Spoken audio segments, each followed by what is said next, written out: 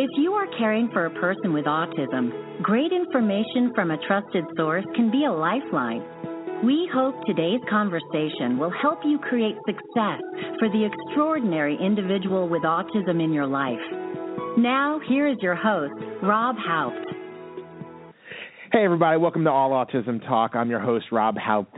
I am a board-certified behavior analyst, BCBA, here at Autism Spectrum Therapies. I'm actually the vice president of partnerships here and just get this awesome opportunity to meet different people in different cities, different communities across the country, which is really exciting for me.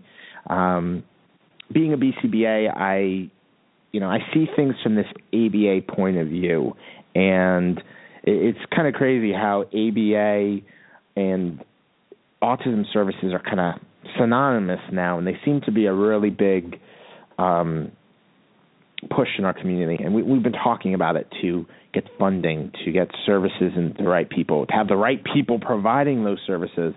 And we're gonna air this a little after we're actually recording today. But I want to make sure that we start off this show giving a really big congratulations to Anna Bullard. Anna was with us a few weeks back and talked to us about just this amazing effort and work she's been putting together in the state of Georgia to get Ava's Law passed. And Anna just had a tremendous success, and she got Ava's Law through the state Senate. And that, if you remember the show, that was her mountain. That was the big hurdle that they had to push through, and they did it. And I just couldn't be more happy for her.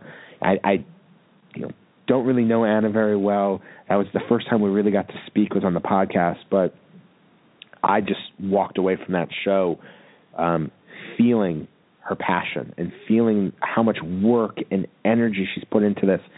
And I can just only imagine what a sense of accomplishment for her and the rest of those parents who have been fighting and commenting and speaking and driving to the state Senate to just participate in all of these hearings and get their voices heard, because they did. And it's just one of those great reminders. I say it here a lot, and I always get inspired by the moms, the dads, the parents who just start these grassroots movements that just catch fire and they spread and they take over a community.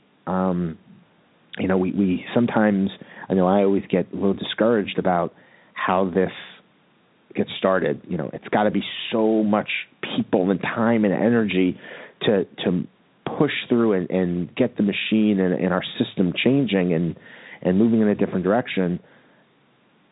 It's such a good reminder to know that a bunch of moms who started talking in someone's living room or dining room and organized and decided we're going to do something is how it starts and how you can change and move the machine. So it's just a huge kudos to those guys, a huge congratulations. It's just so exciting to hear that news, especially after getting to have that amazing conversation with her and hearing their story. So today I'm joined by Pat Skerry. Pat is a 20-year coaching veteran and has succeeded in changing the culture of Towson's men's basketball program in Maryland. During his first semester as the Tigers head coach, his players boasted the highest GPA for a Towson men's basketball team in over a decade. Pat's a native of Medford, Mass., and played collegiately at Tufts University from 1989 to 1992, where he has a two-time team captain and garnered all New England honors. As a point guard, he recorded the school record 650 assists during his career, a mark that still ranks as the 17th best in NCAA Division III history. He has 198 assists in the 90-91 season, which is a tough single-season record, and he's also fifth on the school's career steals list. Pat earned both of his collegiate degrees from Tufts, earning a bachelor's degree in psychology in 1992, a master's degree in education in 1995, and most importantly, Pat has a great wife named Kristen and two sons, Ryan and Owen. Pat, welcome to the show. Hey, it's great to be here. Now, I'm going to get this out of the way. I'm a Wesleyan alum, and if I'm not mistaken, we're NESCAC champions this year. You know what? Congratulations. Superman had kryptonite. Everybody has weaknesses. Great school, though. Great school. It was pretty funny reading, as we were getting ready for the show. I don't know if I've had another NESCAC guy on the show, so it's pretty cool to have someone else from our little niche of New England small colleges. So it's good to have you here. Well, as you know, some great schools academically, and they play good sports. One of the former coaches I used to work for used to give me a hard time and tell me that it was the Argyle Sox League. I used to tell him it's a lot better than that. You don't realize.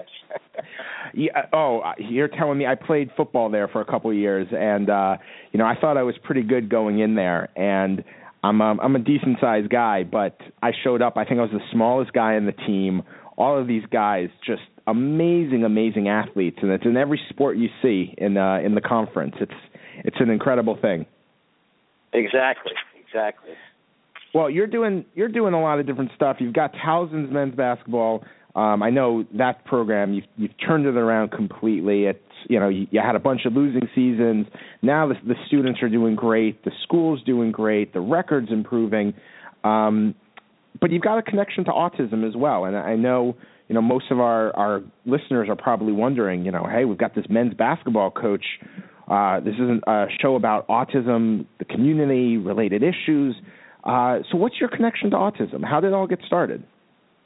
Well, I have two boys, Ryan, who's 10, and Owen, 6. My wife, Kristen, and I do, and our youngest, Owen, is on the spectrum. So we have a really strong connection, tie, investment in the autism community, and that was exciting to come on the show and talk a little bit about some of the things we've been through, and some of the challenges and a lot of the positives that are going on. So I'm curious. We talk a lot about the early years. As you said, Owen's 6. He's kind of at a big milestone for any child starting to become ready for school, kindergarten years. When did you guys first learn about Owen's diagnosis that he was on the autism spectrum, and what was that initial reaction like?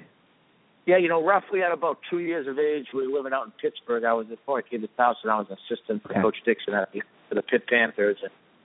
And, my wife, Kristen, had him diagnosed, and in her mind, she had tracked Ryan very thoroughly, and that he hadn't been reaching some of the benchmarks with verbal cues and language. And we got the diagnosis, and it said he was on the spectrum. And obviously, there's that initial shock, disbelief. I'd heard of autism. I didn't know anything about it, enough about it. Obviously, I think for like a lot of people, you just think of the stereotypical Dustin Hoffman and Rain Man, and it's obviously that's not the case at all. So it was a little bit disbelief, a little bit shock. But I will say the thing that always has impressed me is the second we found out, she was like, we're going to get after it. We're going to go to work and start working on his verbal and some social things, and we try to attack it even today. It's where my son Owen and my wife Kristen, I think are the real heroes and champions in my family. They attack this thing every day. So I'm wondering. You said you attacked it right away. Like, where did you guys turn first? Well, we've been fortunate in whether it was in Pittsburgh or especially here in the Towson area of Maryland. We have great services, and right away we started having the OT, the speech therapy, and people over the house, and just day by day. Now down here we have some unbelievable services. Owen's been a student at Kennedy Krieger Institute, Trellis. We're heavily involved with Pathfinders, and now we're proud to say he's in full-day kindergarten in an autism program here in the Baltimore County public schools. That's awesome. That's incredible. Yeah, I mean, the moment you say Kennedy Krieger, I think most people in the community know, like, that's, to have a resource like that nearby is awesome. It's really going to help any kid out so much. Yeah, they really did a lot for our son Owen, it's funny they when we got hired at Towson and we were starting to figure some things out and all that good stuff, and the people in our education department here, we have such a strong education department here at Towson, and our special education department kind of point us in the right direction of Kennedy. We knew nothing about it, and we were fortunate to get in the program, and we've been blessed to be a part of it. That's awesome. I'm kind of curious. We get to talk to a lot of moms on the show. Dads are always kind of in a little bit of a different dynamic here, and I'm always, being a sports guy myself. You're in that world, and that world is a competitive world. We have a little bit more of that machismo mentality, especially when we're surrounded by other athletes and sports guys. Were there additional challenges for you, just as a dad and being in the line of work you're in, to kind of balance out and be a support to Kristen, be a support to Owen, and as well as get the support you need as a dad? Yeah, there's certainly a lot of challenges that come with, I think, being a dad or a parent and coaching. Whether your child's on the spectrum or not. So, obviously the first is travel, and it's never easy to have to be away from family, especially your kids. So, sometimes, unfortunately, you miss some precious moments. But, there's also some flexibility in the schedule that you feel good about at other times, to be able to do some other things. And I think for me a lot is that any parent that stays at home, and obviously I know not to be stereotypical, it's usually the mom. I have great respect for that, because what moms do, I don't know if I could do that every day. The amount of work and investment that goes into that, you really learn to appreciate that. But I think obviously with me, it's like when I'm around, I want to hang out with my boys, and Owen, he likes to laugh. He likes to watch basketball. He doesn't like when they shoot free throws. He'll want to go. He likes the up-tempo game, so we've got to change our offense up a little bit. But he loves Disney movies, and he's just like any other little boy. Certain things they like, and humor, and things they bring to the table. Yeah, that's awesome. I think it's really cool that just kind of what you were talking about. It's spending so much time working with kids with autism, and most of the time I'm working with boys, and sports is one of those things where I find it would be one of the hardest things for the kids I work with to really get into.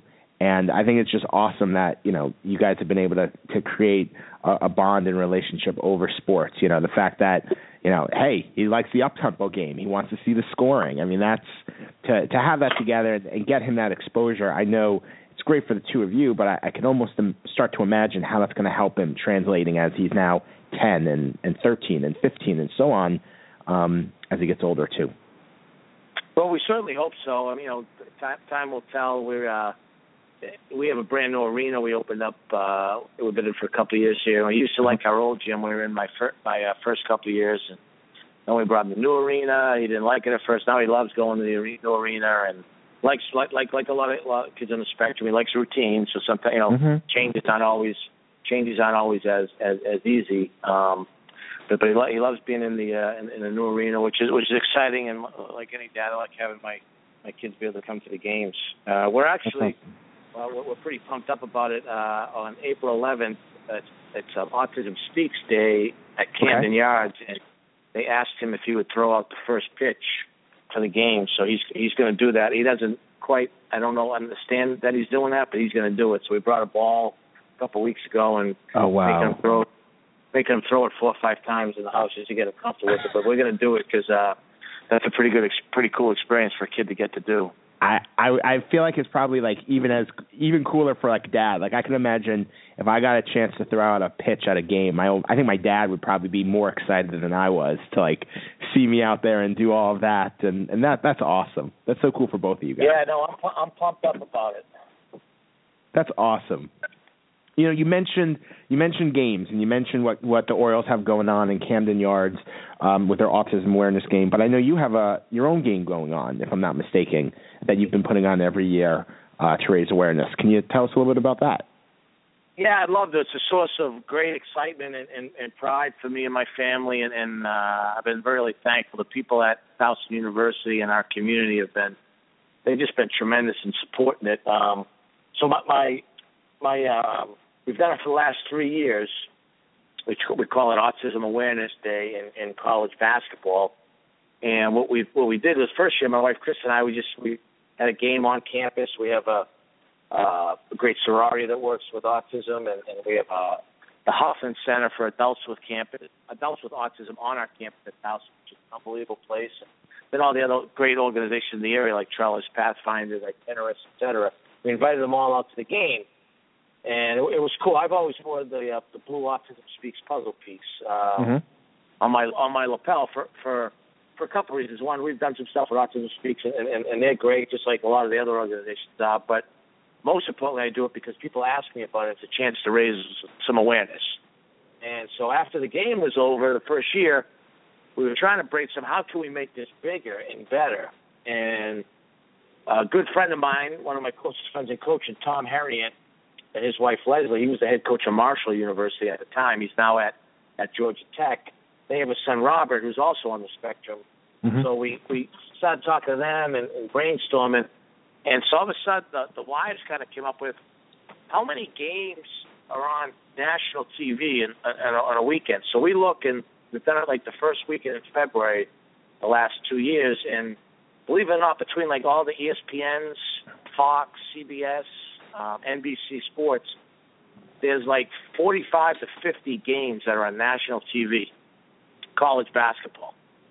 And so we said, what if we get some pins, we reach out to the coaches, and as you know, we have some real rock stars in our profession, and get them to wear the pin. Mm-hmm. So it was a true grassroots effort that Tom and I were doing with our wives the first year, and then this year, I'm proud to say, not only do we have all the coaches on TV doing it, but we had about 250 schools register that weren't on TV, coaches wearing the pins. We called it Coaches Powering Forward, and they had the Autism Speaks puzzle pin on it. It's we've got a lot of ideas moving forward how to make the game bigger and better, but we're always searching for ways of how to bring more exposure to it.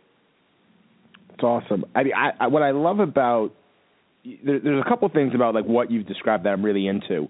I'll kind of ask you some questions about each. The first is you picked the first weekend in February, and I'm generally we think about autism awareness.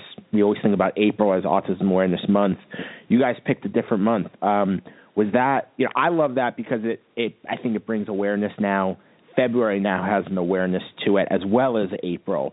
Was that something you guys did intentionally, or was it more of, that's the height of the season, so we feel like we can get the most teams involved? Yeah, no, it was because it was the height of the season. Obviously this week the Final Four, and yeah, I don't know if we would have gotten the full cooperation. We wouldn't have enough teams, but I don't know if we would have been able to get it done as effectively then. And then we've got some great help from the NABC, which is the National Association of Basketball Coaches, and they've done an unbelievable job and are very active with Coaches vs. Cancer. So we do it a couple weeks after they call it Suits and Sneakers. Coaches wear the sneakers on the sideline in games. So there's so many great causes out there, and they've done so much with Coaches vs. Cancer, and they were willing to help us with Autism Awareness Day. So we wanted to make sure that we did it after, in our mind, that game. Got it.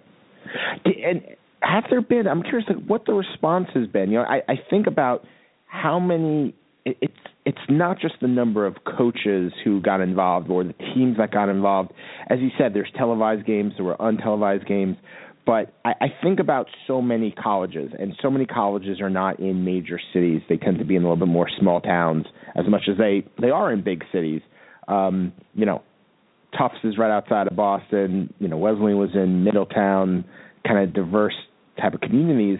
I'm curious, whether it be you yourself in terms of the Towson community or maybe stories from other coaches, what kind of responses did the communities themselves give you guys, and once these games got started and the awareness started to spread?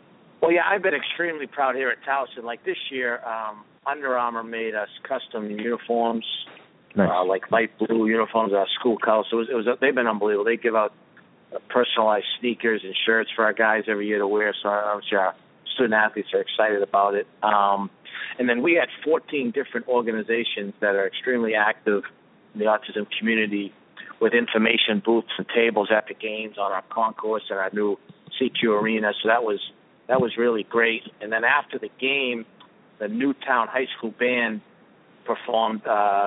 They're just an outstanding musical group, and all the students are on the spectrum there. So it was really cool, and it was really cool about it. Unfortunately for us, we literally lost at the buzzer. James Smith, the shot to beat us at the buzzer. But when I came out to do my post-game media stuff, just the amount of people that stuck around to listen to the Newtown High School group perform was really touching. And we had students, we had people in the community, we had staff and faculty there, and that's really what the game is about. And we did such a good job at Towson. I'm hoping that some of the other schools and universities will kind of use our model and try to do some more things with that. We did a lot of stuff on jumbotrons during the media timeouts and video and passing out stuff, and we used our student athletes during the timeouts to pre-recorded some facts and things like that. So it was. I was pretty pumped up about it. I mean, hear the model you just described. It makes perfect sense to me. It seems like I think about most towns across the country. There's a university nearby, and the university really does almost create a little bit of like a central meeting place. Not quite a town hall, but there's games, there's events, there's activities, things to bring everyone together. It feels like a perfect time to see a game, listen to a band, get resources, increase education. It seems like a great opportunity to bring people together. I really love the sound of this model you're talking about. Well, yeah, and college campuses are vibrant and full of energy, and they're a hub of educational involvement. So I've always felt that, athletics is central to that because, we're trying to educate our student athletes, and we also, especially in basketball and football programs, can be I've preached this since I've been here, be a wonderful front porch for the rest of your house, which is your university. Mm-hmm. Yeah. You talked about basketball and football. Having you here, one of the things, as I was getting ready for our conversation, looking into the game, I noticed that ESPN, the game day guys were wearing the pins as well, if I'm not mistaken. And it got me thinking a little bit about, it seems like ESPN, it seems like SportsCenter, it seems like kind of the sports community is starting to make a bigger deal about, not just kids with autism, but kids with developmental disabilities being part of teams. And it seems like there's a much bigger push to, whether it be the SportsCenter story where we see that kid hit the three-pointer and just the whole team rally around them or the whole school rally around them. It seems like we're seeing more and more stories like that. I'm curious, I'm an outsider. You're in the thick of it. Are you seeing the sports world really embrace the special needs community and really become more accepting? And are there things you think that we can do more of to make it more accepting? Well, I certainly hope so. And ESPN is this key figure. The more they can do with that, the better. Yeah. Hopefully we can get them to wear the pin and wear it long stretches and do it frequently. I know the NBA has done some stuff on TNT, and sometimes maybe some of these networks can put away the commercial stuff that they kind of can't do certain things, and just do. I think we always have a responsibility in athletics. A strong civic duty. A sense of responsibility too. And what better place to rally around than athletes and athletics, and like you said, especially on college campuses. And what I think it does is, you touched on this, my wife Kristen always says it's, right now I guess we talk a little about autism awareness. Hopefully we get to that stage quickly where it becomes more autism acceptance, that we're very aware of what it is and we're accepting of it. Yeah. You talk about acceptance, you talk about awareness. I mean, and I think that's what so much of us are really looking for. April's here.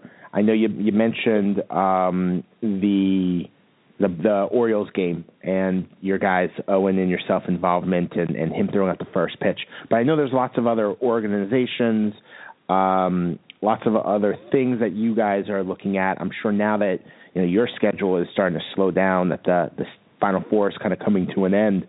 As you look forward into the rest of this year, as you look forward to Autism Awareness Month, I know you've touched upon some of them a little bit, but organizations in your community, I know you're really involved with Autism Speaks and lots of different organizations. Who else are you working with or partnering with or just kind of following as we start Autism Awareness Month? Yeah, no, we are such a great area here, with different organizations. Right on our campus, we have the Husband Center for Adults with Autism, which is a wonderful place. Mr. Husband and his family have done so much research and donating to autism.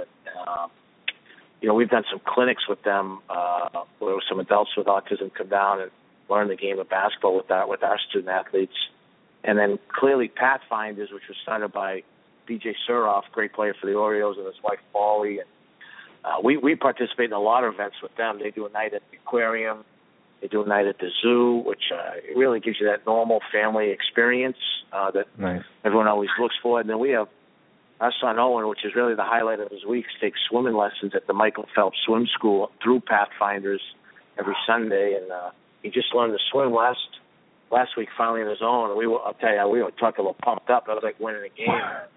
And then he went to Trellis, and he's now, as a student, now he's back there taking speech lessons, outside of the normal school day. And the people at Trellis are the kindest, most hardworking, innovative group of people I've been around.